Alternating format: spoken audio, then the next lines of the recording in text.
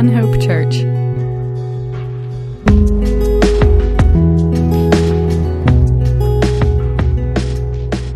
Praise the Lord. Amen.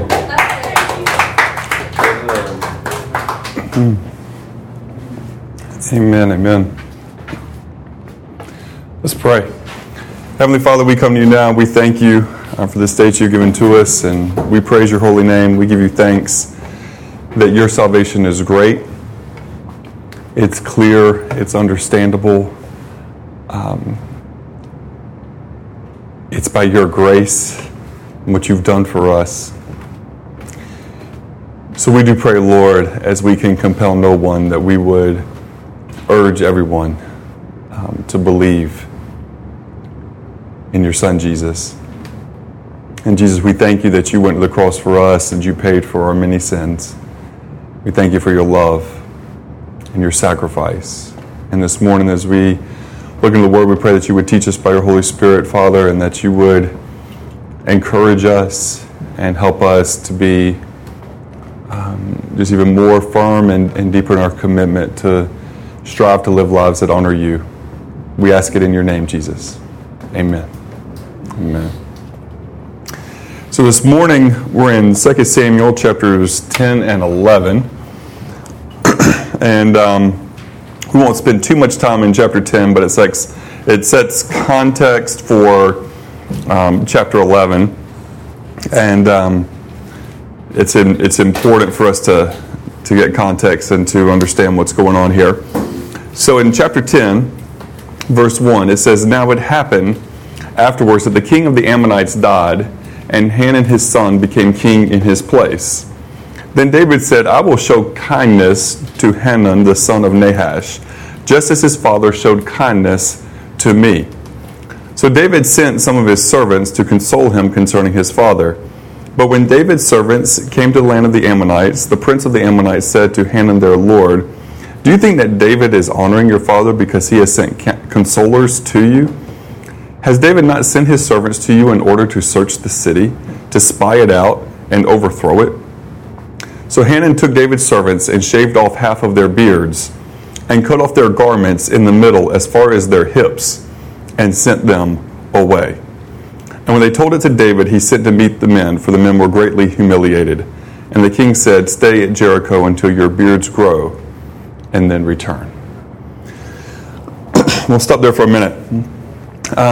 Because this is a really interesting scene. When we look back at 1 Samuel chapter 11, we'd be reminded that Nahash had surrounded Jabesh Gilead, and he was going to enslave the people from there or kill them. And he said, I'll make a treaty with you. You can come and be my servants under one condition, that I get to take out all your right eyes. I'll leave you with your left eyes, but every one of you, I get to poke out your right eye. And that's when the men of Jabesh Gilead, I don't know what that one's for, but the men of Jabesh Gilead said, hey, let us send for help. If nobody returns and comes to help us in a few days, we'll come out to you. You'll do it as you wish, sort of thing. And Nahash, in his arrogance and wanting a greater victory, thought, well, if these people come, I'm going to defeat them too. And if not, then I don't lose any men. So it's kind of a win-win for me, was his attitude. And we saw in that chapter that was the highlight of Saul's life, really. When he rallied Israel and went and saved the people of Jabesh Gilead. That was before he had been disobedient to God and had fallen into sin and was unrepentant of his sin. And so that was the highlight of what Saul had done. So now we don't really have any great details about what happened later, that apparently Nahash had done something to help David, which I think we have to remember. And even if you study, history, if you study, any period of history, study medieval history, whatever it is, you find times where two groups of people are conflicting at one time, and then at another time they help each other, and you're like, what happened? What changed? I mean, one example from not that long ago would be, considered during World War II when, Russia was an ally of England and the United States. And Stalin, you have pictures with Stalin, Churchill, Roosevelt, meeting together and working together to defeat a common enemy. And then we know what happens, after the war. And then, people who were friends are now no longer friends. And so that goes back and forth all the time. And so we shouldn't be, I guess, super surprised by that, because, situations with people and with nations are not static. They're dynamic. They change, right? So that's something that apparently had happened there, and that David, was helped. And we don't know all of the motivations of Nahash. Maybe it was because, that was a way to help David, which then, David is in conflict with Saul. So, there could be something to that. But we don't really have all of that spelled out. But what we have is that David feels obligated to show kindness to Hanun, the son of Nahash, just as his father had shown kindness to him. And so he sends these people to console the son. Imagine like we do. What do you do when you're consoling someone in a loss like that? I mean, there's, we send flowers, we send food, we send love, and those sorts of things, and you can imagine that sort of thing happening here. But when the men get there, those who are giving counsel to the son of Nahash, Hanun, those who are giving him counsel give him bad counsel, and they say David just really wants a reason. Or wants the information. He is sending these people to spy. He's taking advantage of our position. Proverbs 12:5, the thoughts of the righteous are just, but the counsels of the wicked are deceitful. Proverbs 12:20, deceit is in the heart of those who devise evil, but counselors of peace have joy. So they're not looking for peace. They're looking for a way. These princes are actually looking for a way to stir up a conflict. And so they humiliate the servants of David. They shave off half of their beards, and they cut their garments up in the middle to the hips. So they expose them. They humiliate them. And that's a cultural thing as well. Even today you have different standards of what's acceptable in clothing, right? What is desired in a particular one culture is going to be different in another culture. It's one of those interesting things when we go to Mexico, unless it is actually a football, soccer match, you hardly, in the middle of summer, you hardly ever see a man wearing shorts. And even think about the soccer deal, so the shorts go down to almost the knee, and then the long socks and the shin guards come up almost to the knee. There's the knee is exposed, right? But you rarely, whether in the mountains or in the city or whatever, just see a dude walking down the street wearing shorts. Now for us, that's no big deal. You talk to them about it, and they're like, we just kind of don't like seeing men's legs. I can't really blame them for that. But, they're don't really like seeing a whole lot of man leg. That's their take. I'm like, man, I wish we could just wear some shorts because it's summer. We're up in the mountains, not as hot as it is here, but it's still warm. I'd like to wear some shorts, but goodness. But, there's a cultural difference there. Men in this culture are not going to voluntarily wear a Speedo. Not even at the beach. Usually that's pretty extreme. They would look at people men voluntarily putting on Speedos, going to the beach, and they'd be like, we would never do that. That's strange. That's odd. But now in any culture, to shave off somebody's half their beard and to cut their garments, like they're not doing it voluntarily like as a fashion statement. It's not like they're putting holes in their jeans going like, these look cool. Like their garments are being cut in a way to intentionally humiliate. Like this is humiliating regardless of your culture. Because it's being done to them involuntarily. Like this is a humiliating act. And it is, by all accounts, a declaration of war.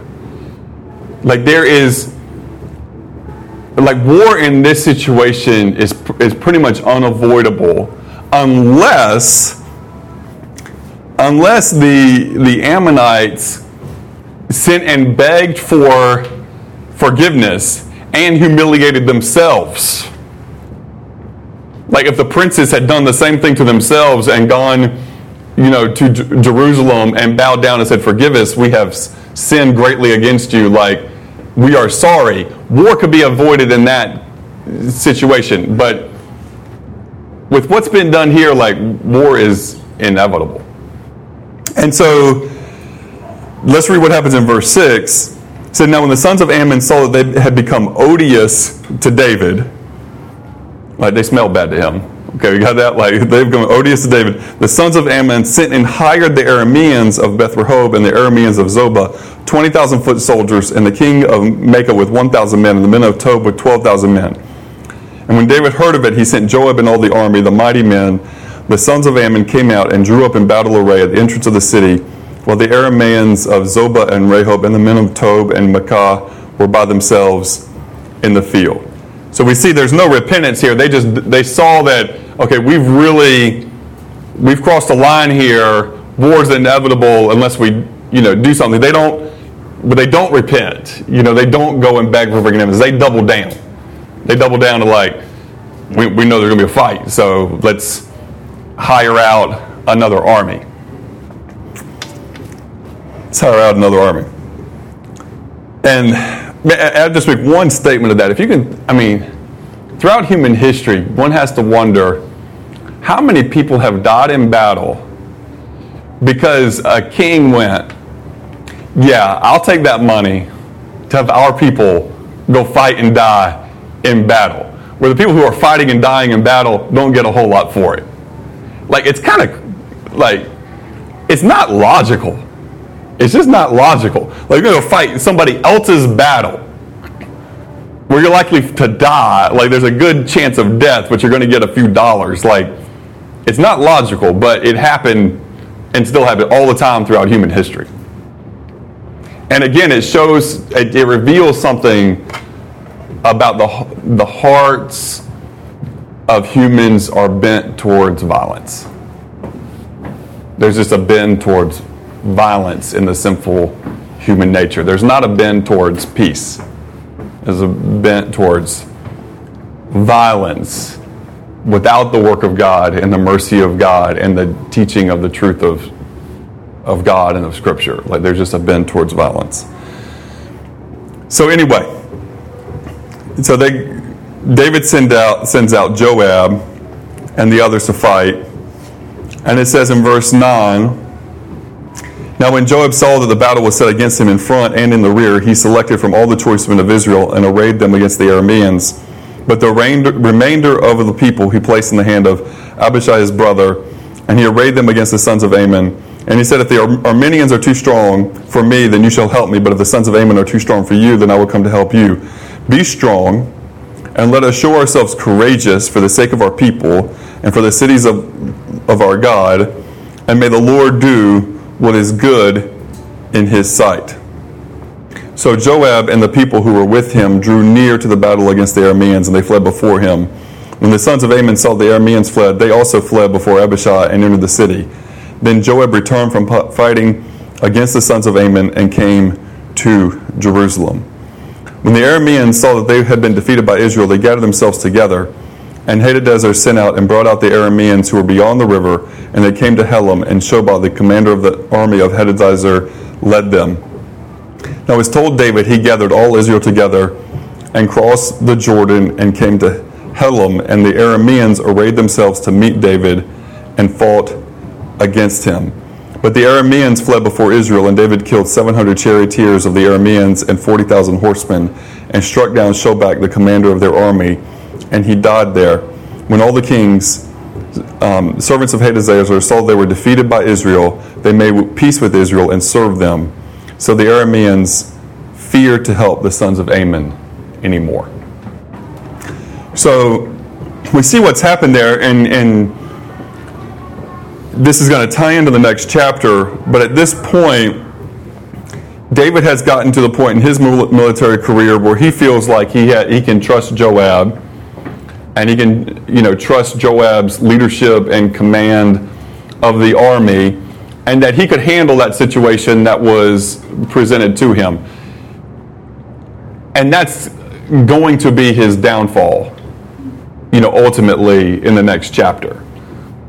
This complacency that he doesn't have to do it. He doesn't have to go out there with the people all the time anymore. Now he does go out once the Arameans go and send for reinforcements and bring, all of their ability to the field. Then David goes out there. Okay, now this is big enough for me to be involved. And then he goes out there and fights, and they have a large victory. So the Arameans have they're going to not help the sons of Ammon anymore. But that situation with Ammon isn't done. So apparently, if we pick up in chapter 11, it says, "Then it happened in the spring, at the times when kings go out to battle, that David sent Joab and his servants with him and all Israel, and they destroyed the sons of Ammon and besieged Rabbah, but David stayed at Jerusalem." So apparently, winter had come, and so they couldn't finish the fight with the Ammonites. Okay, so again, there's context that brings us into, a lot of times when we're talking about, this situation with David and his sin, which is our main theme for today, we just start in chapter 11, but what happens in chapter 10 has set the stage. And he should have been out there, because it says in the spring at the times when kings go out to battle, David sent Joab. He had done that once before, and now he's going to do it again. He's not going to go out until it's like absolutely necessary for him to go to the field. He's being a little bit lazy. He's a little bit forgetting his role as king. So he becomes complacent. That's his first huge mistake. And then in verse 2, things move very quickly. It says, "Now when evening came, David arose from his bed and walked around on the roof of the king's house. And from the roof he saw a woman bathing, and the woman was very beautiful in appearance. So David sent and inquired about the woman, and one said, 'Is this not Bathsheba, the daughter of Eliam, the wife of Uriah the Hittite?' And David sent messengers and took her. And when she came to him, he lay with her. And when she had purified herself from her uncleanness, she returned to her house. And the woman conceived, and she sent and told David and said, 'I am pregnant.'" That's a lot to happen in verses 2 through 4. I mean, that's a whole lot going on there in a few verses. So we have David. I mean, I think the thing about it is it's not wrong for him to go up on his rooftop and walk around. But he's there this particular time of year and in this particular situation because he's bored. I mean, he's not where he's supposed to be. He's not with his men in a camp preparing for battle. He's in his palace where everything is easy for him. People bring him food, everything else. He doesn't, that's my take on it. You can disagree with it if you want, but my take on it is he's got idle hands and he's bored. And so he's like, well, I'm going to go up on the rooftop. Now in the winter that wouldn't have been that big a deal, but weather's turned nice. And Bathsheba's up on her place, and she's bathing, and he sees her. So then he inquires. Now this is where it really should have stopped, because you could argue, I'm going to argue back from Genesis 1, that one, he already has a wife at this point. Now he's already broken, Genesis 1, and he already has more than one wife. So he's already crossed that bridge. So for him, in that context, that he's, once considering what he's already done, you can say, well, it wasn't that bad for him to inquire. Okay. But once he inquires and he finds out who it is, then it definitely should have stopped there. But this is where you have his mind is not on the things of God. His mind is not on the battle. His mind is not where it's supposed to be. And so, because of that, he's in a position to abuse his power, to abuse his position. And he sins for her. Now, I'm going to go ahead and say here, in this part, Bathsheba is not guiltless. Bathsheba is not helpless. She was not forced to sin. He did not force himself on her. That is not what happens. And all the time people want to say, well, if two people are of different power levels, then it's like that excuses everything for the person that that isn't in the place of power. We can't do that, folks. We can't do that. There may be different consequences. There may be difficulties that arise when power is not agreed with. But that doesn't give carte blanche to sin and to disobey God. That doesn't say, well, we can just do whatever we want then.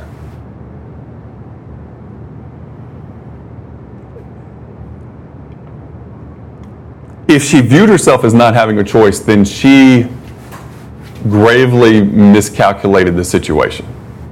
If that was her perspective, I don't have a choice here, he's the king. Well, then she greatly miscalculated the reality. She believed a lie. If that's what she believed a lie.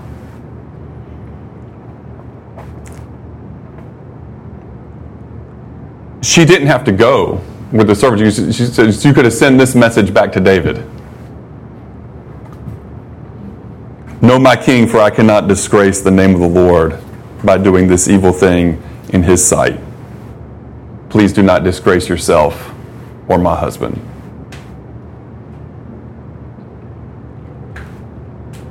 She already knew all the stories about David.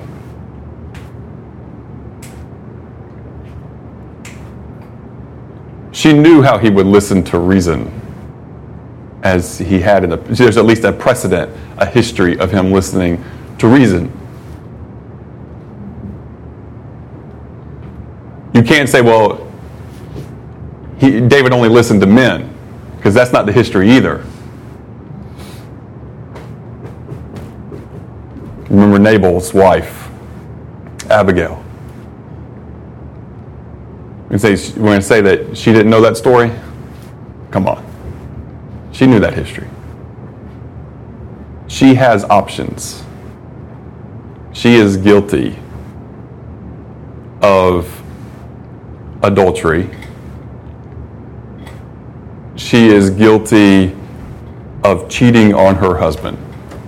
The focus is on David's sin, and rightly so, but let's not forget her role, and there's a lesson to be learned there from her, and her failure.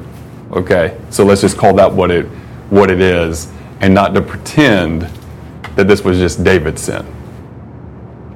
She's guilty, very guilty.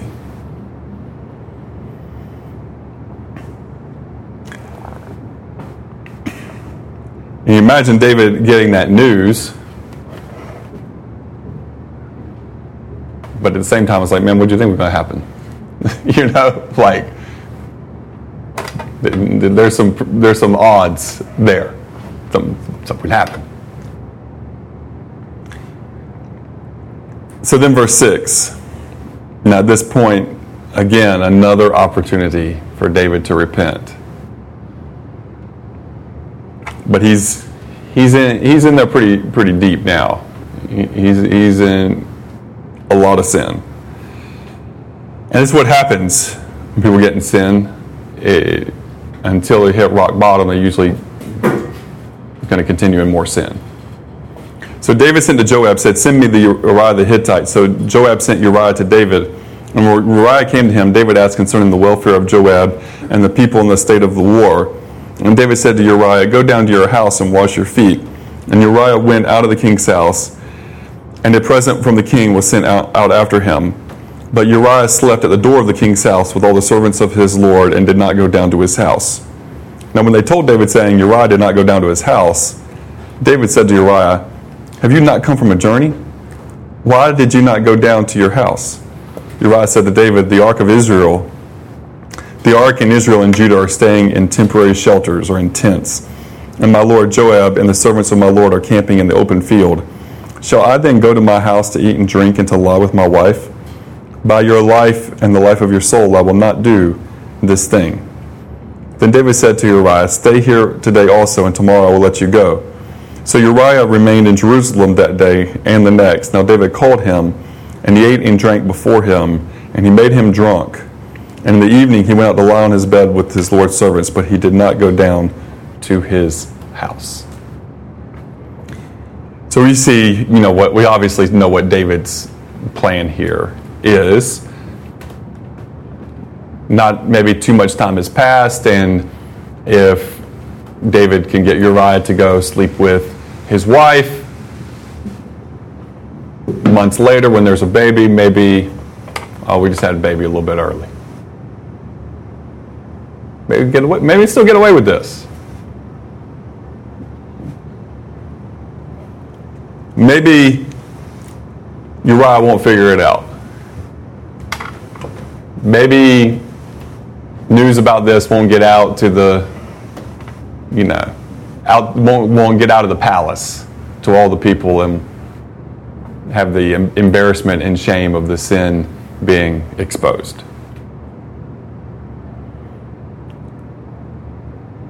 But you see the man of character, Uriah. And Uriah is listed as one of David's mighty men of valor. He was a mighty man of valor. We see that later in the book. And and I think that this is intentionally recorded in the scripture again to teach us that a person didn't have to be Jewish in order to be right with God, and in order to be a person of character, and to be a person who feared God and who did the right thing. He was a Hittite. He wasn't an Israelite. And his first reason, the first word of why he wouldn't go to his wife is the ark. The ark. The symbol of worship for his God is in danger on a battlefield. And it's not a time for pleasantries. It's a time to be equipped for battle. It's a time to be serious about the things of God and the defense of the nation. It's not a time to go sleep with his wife. There's a time and a place. And Uriah said, this isn't the time This isn't the time. Think about that man's commitment to God. I mean, that's one of the huge things you can overlook in this story as the focus is on David's sin. But I want us to not just go negative here this morning, but to remember the passion and love that this man had for God. And we don't necessarily want that to be the case in the story, because we like David. We like David being hero. David defeats Goliath. David is a great warrior. David loves God. Like, David's our hero, right? Like, let's not mess up the hero. Let's not mess up the story of the hero. I mean, you could at least, can't we have Uriah, like, it was this arranged marriage thing, and poor Bathsheba got married off, to this bad Hittite. And this Hittite deserved to die. And everything. Like, can't we make it like that? Just make it nice and clean? If you want, if you're writing fake history, if you're writing made up books, if you're gonna whitewash everything. Jesus says, about the Pharisees and the tombs, how they would whitewash the tombs. What's inside the tomb? Decay, rot, death. Make it look good on the outside, but what's on the inside? That's what Jesus talked about, right? So we still, if we're writing the story, if the people of Israel are writing a story and they're just writing themselves in a way that makes themselves look good, because this isn't even really at this point, it's less of a prophetic book and more of a history book. I mean, there's prophecies, there's still prophecy and prophetic word, in 2 Samuel, but a lot of this is just history. Okay? When, we talk about the victors write history, and the victors a lot of times leave out the uncomfortable parts or the ugly parts of that history, or that they justify their evil by dehumanizing the victims of their evil, right? You don't have that in the scripture. I mean, you read the entire Bible, Israel looks real bad a lot of times. Their leaders look real bad a lot of times. Like, if you're just making stuff up, you don't have 2 Samuel chapter 11. It's not there. It's left out. It would be left out. If you're just making stuff up, you're going to leave that out. Why would you include the failure of a great man? Why would you include the failure of a national hero?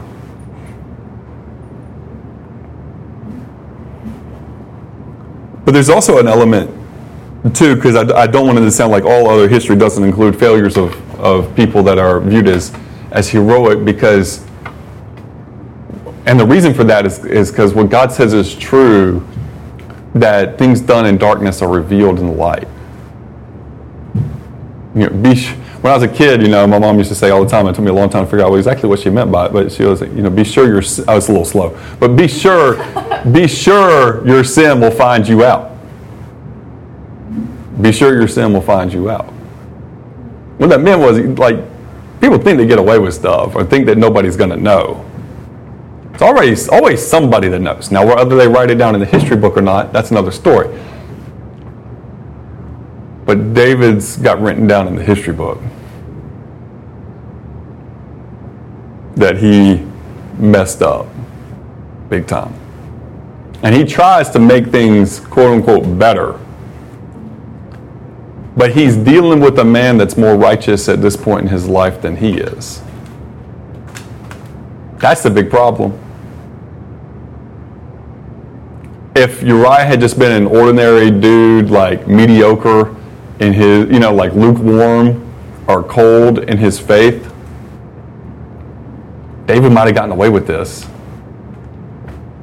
But he happens to run into Uriah the Hittite, who just happens to be a really righteous dude. And this is, again, the reality of the situation in this moment of life. Uriah is much closer to God than David is. It's just a reality. Uriah the Hittite is the man who fears God, who loves God, and isn't going to disgrace his God. Man.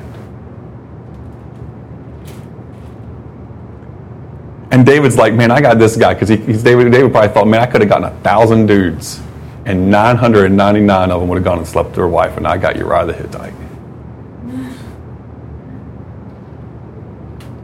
999 of them would have just done exactly what I had planned that they would do. And I got Uriah the Hittite. That's what we're going to do now.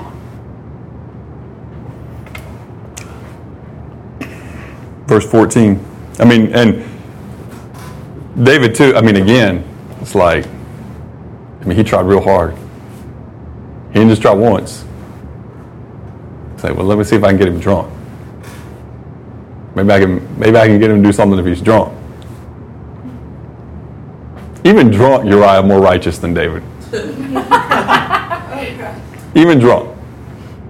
In this scene, Uriah is more righteous than David. That's rough. Verse 14, now in the morning, David wrote a letter to Joab and sent it by the hand of Uriah, and he had written in the letter saying, place Uriah in the front of the line of the fierce battle and withdraw from him so that he may be struck down and die. So it was, as Joab kept watch on the city, that he put Uriah at the place where he knew there were valiant men. The men of the city went out and fought against Joab.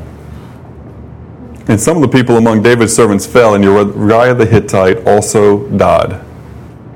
Then Joab sent and reported to David all of the events of the war, and he charged the messenger, saying, when you have finished telling all the events of the war to the king, and it happens that the king's wrath rises, and he says to you, why did you go so near the city to fight? Did you not know that they would shoot from the wall? Who struck down Abimelech the son of Jerubbesheth? Did not a woman throw an upper millstone on him from the wall so that he died at Thebez? Why did you go so near the wall? Then you shall say, your servant Uriah the Hittite is dead also. So the messenger departed and came and reported to David all that Joab had said to tell him. The messenger said to David, the men prevailed against us and came out against us in the field, but we pressed them as far as the entrance of the gate. Moreover, the archers shot at your servants from the wall. Some of the king's servants are dead, and your servant Uriah the Hittite is also dead. Then David said to the messenger, thus you shall say to Joab, do not let this thing displease you, for the sword devours one as well as another. Make your battle against the city stronger and overthrow it, and so encourage him.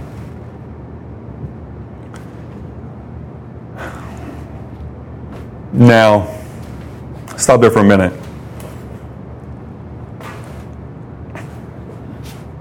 So David enlists Joab in his sinful plot. Now we already know Joab is willing to cross lines. We already know Joab is willing to go further than he should when it comes to violence. But earlier there had been a distinction because David complained, some of my people are like Joab, like too violent for me. But now, who's become like Joab? David has. See, Joab doesn't have any qualms with it because Joab is like, might be super happy about it because he'll lose a good soldier. But at the same time, his mentality is, I've had reasons before. I'm sure David's got a reason. Just goes along with it. Just participates in the sin. And the thing about it is, Uriah wasn't the only one who died unnecessarily. Like, people are going to die in this war. Like, there's no getting around that. Like, people die in war. But to intentionally sabotage yourself so that a particular person dies, and then not only that person, but there's some other people that are going to die as well because of that. Like, that's some pretty low stuff right there. That's pretty low. Like, in battle, that's about as low as it gets. When you die at the hands of your own, potentially not friendly fire that's by accident, but friendly fire that's intentional. When you're risking life anyway, and these people are just going to take it. It's a terrible thing. It's a terrible thing. There's one part there, he's like, so when David gets angry and says this, just say all these things. I like how the messenger is like, I'm not going to wait for him to get angry. I'm just going to go ahead and throw it all kind of out there. And Uriah the Hittite's dead too, and kind of avoid the whole king getting angry at me thing, because apparently Joab knows what I'm supposed to say here. It's kind of funny. I mean, in a certain sense of just messengers like, I'm going to cut to the key stuff here and avoid getting yelled at. So he does. Verse 26. Now when the wife of Uriah heard that Uriah, her husband, was dead, she mourned for her husband. When the time of mourning was over, David sent and brought her to his house, and she became his wife, and then she bore him a son. But the thing that David had done was evil in the sight of the Lord. And there's some mixed things there. I'm not going to go too much into it. How much did Bathsheba really mourn? She probably did. I mean, she probably felt really terrible about what she had done, and had a lot of regret and remorse. I don't want to read too much into it because we're not told. The scripture doesn't tell us, and so you don't want to guess too much. But, the scripture doesn't say, she mourned, she faked mourning for her. It just tells us she mourned. I mean, we're kind of left to our own conclusions about that. And then she goes David sends for her, and she becomes his wife. And she probably felt at that point that was her, best option, of what to do. Now here's the thing about it, and this is such a key verse, but the thing that David had done was evil in the sight of the Lord. David didn't get a pass in how God viewed it because David had done so much good prior to that in his life. David, God wasn't like, well, it wasn't that bad. He doesn't get a pass. It's that God said the scripture says it was evil in the sight of God. It was evil in the sight of God. It displeased God. And that's important for us to remember, because even if you believe in Jesus, you're a child of God, when you sin, it displeases God. I mean, the scripture tells us, do not grieve the Holy Spirit. We can still grieve God. We can still displease God as his people. Now, I'm going to put a line there I'm not putting the line. The scripture puts the line. Remember, we're in a different economy, a different spiritual economy that David is under than what we have under Jesus in the new covenant. Because people ask, was David saved? Or is David with God because he did these, terrible things? Well, David, again, was under a different system. All I can tell you today is what the scripture tells you. Everyone who hates his brother is a murderer, and you know that no murderer has eternal life abiding in him. 1 John 3:15. That's what the scripture says. It's not my opinion. My opinion doesn't matter. That's what the scripture says. The scripture says a person commits murder, they don't have eternal life in them. Now, it doesn't say a person who's committed murder can't repent and believe. Certainly a person who has committed murder can repent and believe in Jesus. That happens. And the scripture certainly leaves an open door for that. But it doesn't leave a door open for a follower of Jesus to commit murder. The scripture just says, you know that no murderer has eternal life abiding in him. A person with the Holy Spirit of God can't do that. If a person does that, they don't have the Holy Spirit of God. They don't have eternal life dwelling in them. That's what the scripture teaches. And you can say, well, what about this case? Well, again, I just say, well, what the scripture says trumps what you think you know about a particular case. Now, to be very clear there, it doesn't say, and you know that no one who has killed has eternal life abiding in him. There's a distinction. And that has messed up a lot of people, so I'm just going to address it very quickly. But there's a difference between murder and killing. Murder always involves killing. But killing does not always involve murder. There's a difference. One of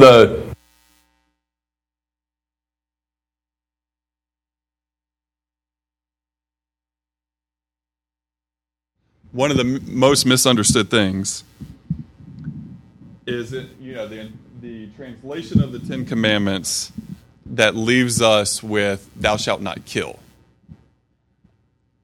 There's different words for killing and for murder. The much better translation is "thou shalt not murder." So we have to remember that. There's a difference.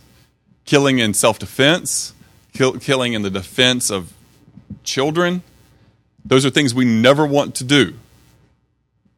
But they're not murder. They're different. Killing in warfare, when you're enlisted in an army and you're put onto a battlefield, that's different than murder. Murder always involves evil intention. Now, can a person on a battlefield commit murder? Absolutely.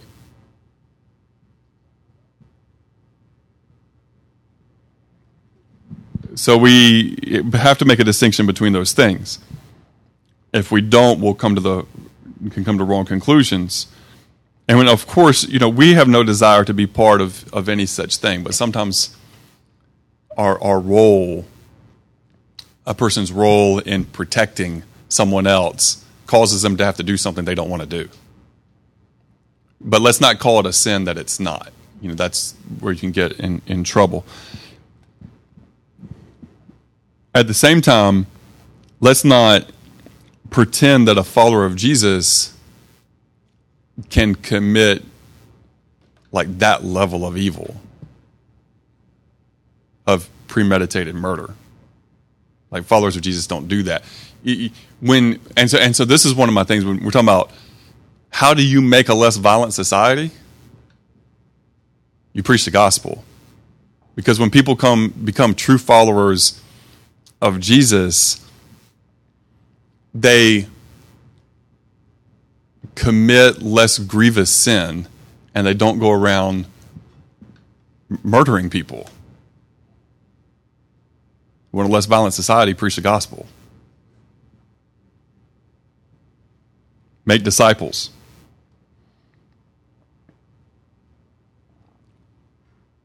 James 1:13-15, and this is the situation. Let no one, when he is tempted, say, I am being tempted by God, for God cannot be tempted by evil, and he himself does not tempt anyone.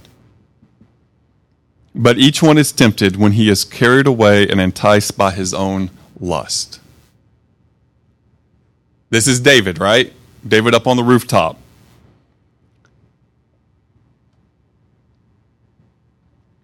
He was tempted when he saw, but he still could have just walked away. But what happened? He was carried away and enticed by his own lust. Then when lust has conceived, it gives birth to sin.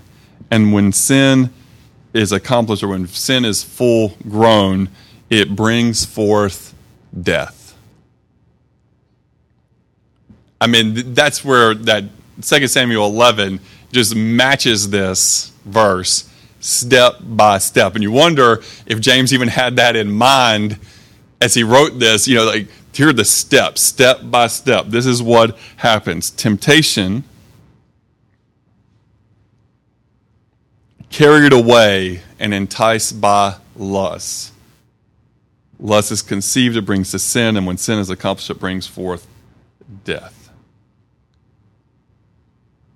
And that's another distinction that we have to make, because I find people many times, they feel like they've sinned when they've only been tempted. Now, there are certain temptations that are sins, because if you put yourself intentionally in a position to be tempted, that is a sin. If David knew ahead of time, if I go up on that rooftop, there are going to be ladies up there taking baths, and that's what I want to go see. Well, that is intention to sin, right?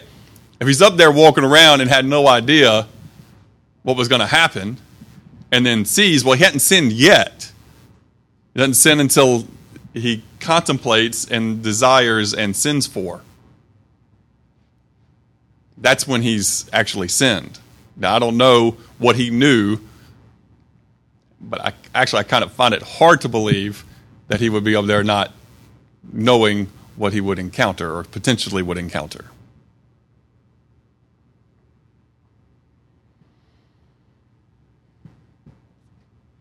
And we need not to play games with that. We all know what we're potentially weak with. And if you know you're intentionally weak in a particular area of life, but yet you put yourself in that position where you know you're likely to be tempted, that's sinful. There's no getting around that. There's no getting around that. And what's sinful for one person in that may not be for somebody else. One person can go, to the bar and say, I'm going to the bar specifically to encourage some people I know there to believe in Jesus. And another person struggling with alcoholism say, well, I'm going to go to the bar, but I'm not really going to do anything too bad. I'm going to go, but I'm not going to do anything. Well, the person who's prone to that sin is sinning when they walk in where the other person is not. Or the person who, having a drink isn't a sin. So the person's like, well, I'm going to go to the bar with my friends and have one beer. That's not sinful. If the heart is right before God and there's not conviction that the person is doing something wrong, it's just not sinful. Don't call it sinful. But the person who knows they struggle and is intentionally putting themselves in that position to be tempted, that is sin. It's just, Now, I'm going to say this. When it comes to lust of the flesh, when it comes to human sexuality, I don't know anybody who's just like, well, I can be around all these beautiful people that doesn't bother me a bit. Come on. Let's not pretend there, okay? I have a hard time buying that. We have to be wise and to be careful. But what's our best weapon? Our best weapon against sinning is to be on mission with Jesus. Your best weapon against sinning is not a strategy of, well, I'm just not going to sin. That's not going to work out very well. We say a lot of times the best defense is a good offense. I think that's the case when it comes to sin. Best defense is a good offense. What do I mean by that? What I mean by that is if your mission is to worship Jesus, to tell people who don't know about him about the good news of Jesus and to make disciples, and you're striving to do that every day, then it's hard at the same time to be caught up in a bunch of sin. It's just hard at the same time to be caught up in a bunch of sin. But if you're not on mission, It's easy to get caught up in a bunch of sin. See, David had been out on the battlefield. He's not in a position to commit that sin because he's out where he's supposed to be, leading the troops and doing what he's supposed to be doing as king. But because he wasn't on mission with his God and with Israel, he was wide open to failure. And I don't care what the sin is. I don't care if it's lust, gossip, you name it. It's easy to commit it if you're not on mission. But if you're on mission, it's hard to commit it. And so I think that a lot of times, yes, there are times we have a particular stronghold on a sin and we've got to work and we've got to set up, a plan and those sort of things. Absolutely. But for just most of our stuff, like if you want to handle like the majority of sin in life, it's real simple. Be on mission. Like make it a goal every day to worship Jesus, to share the gospel with somebody, and to encourage a believer. If you set to do those three things every day, on the day, I challenge anybody. I challenge myself. I challenge any of us. Chart it. Chart it. Not as like a to-do list of like, I've got to do this to be right with God or something like that. But no, you want to run an experiment for a month. Put on the calendar. Worship Jesus at his feet. Share the gospel with one person.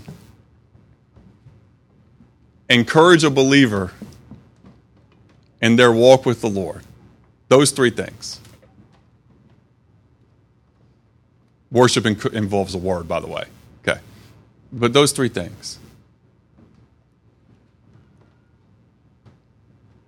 And I guarantee you, if you charted that for a month and you were consistent, you would be able to look and see the days that you did and the days that you didn't, and you would see a pattern.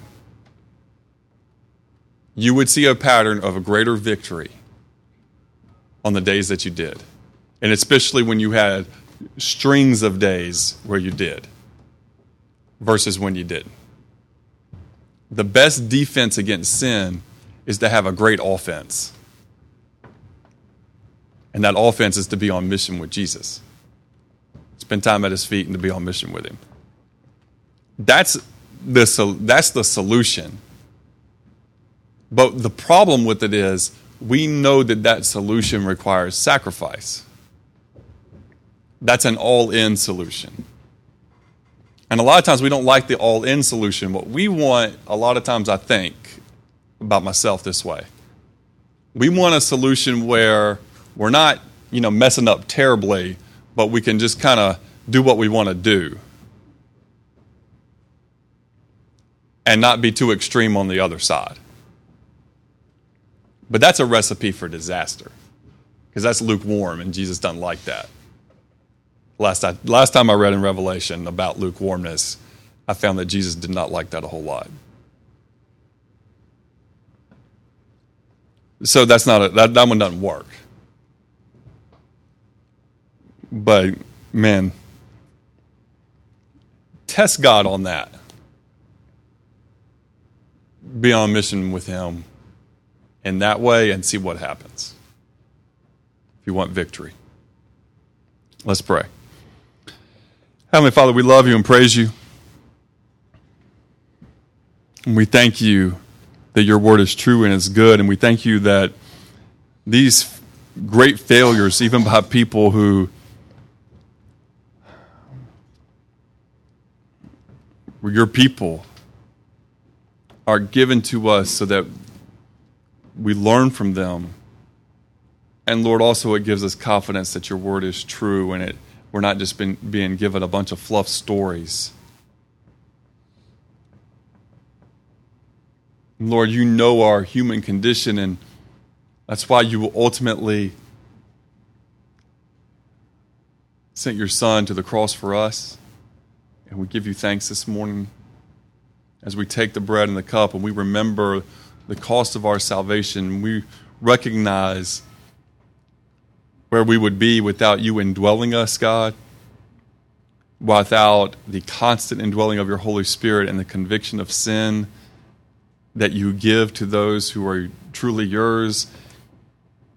And Lord, that you have saved us so that we would live in life, and abundant life, and joyful life, and in victory, and not so that we would continue to spiral in defeat. And so, Lord, I pray that as individuals, as a church, Lord, that you would help us to be on the offensive. That you would help us to be about what we're supposed to be about so that we wouldn't disgrace your name and sin against you. And so, Lord, we ask for your help. In your name, Jesus.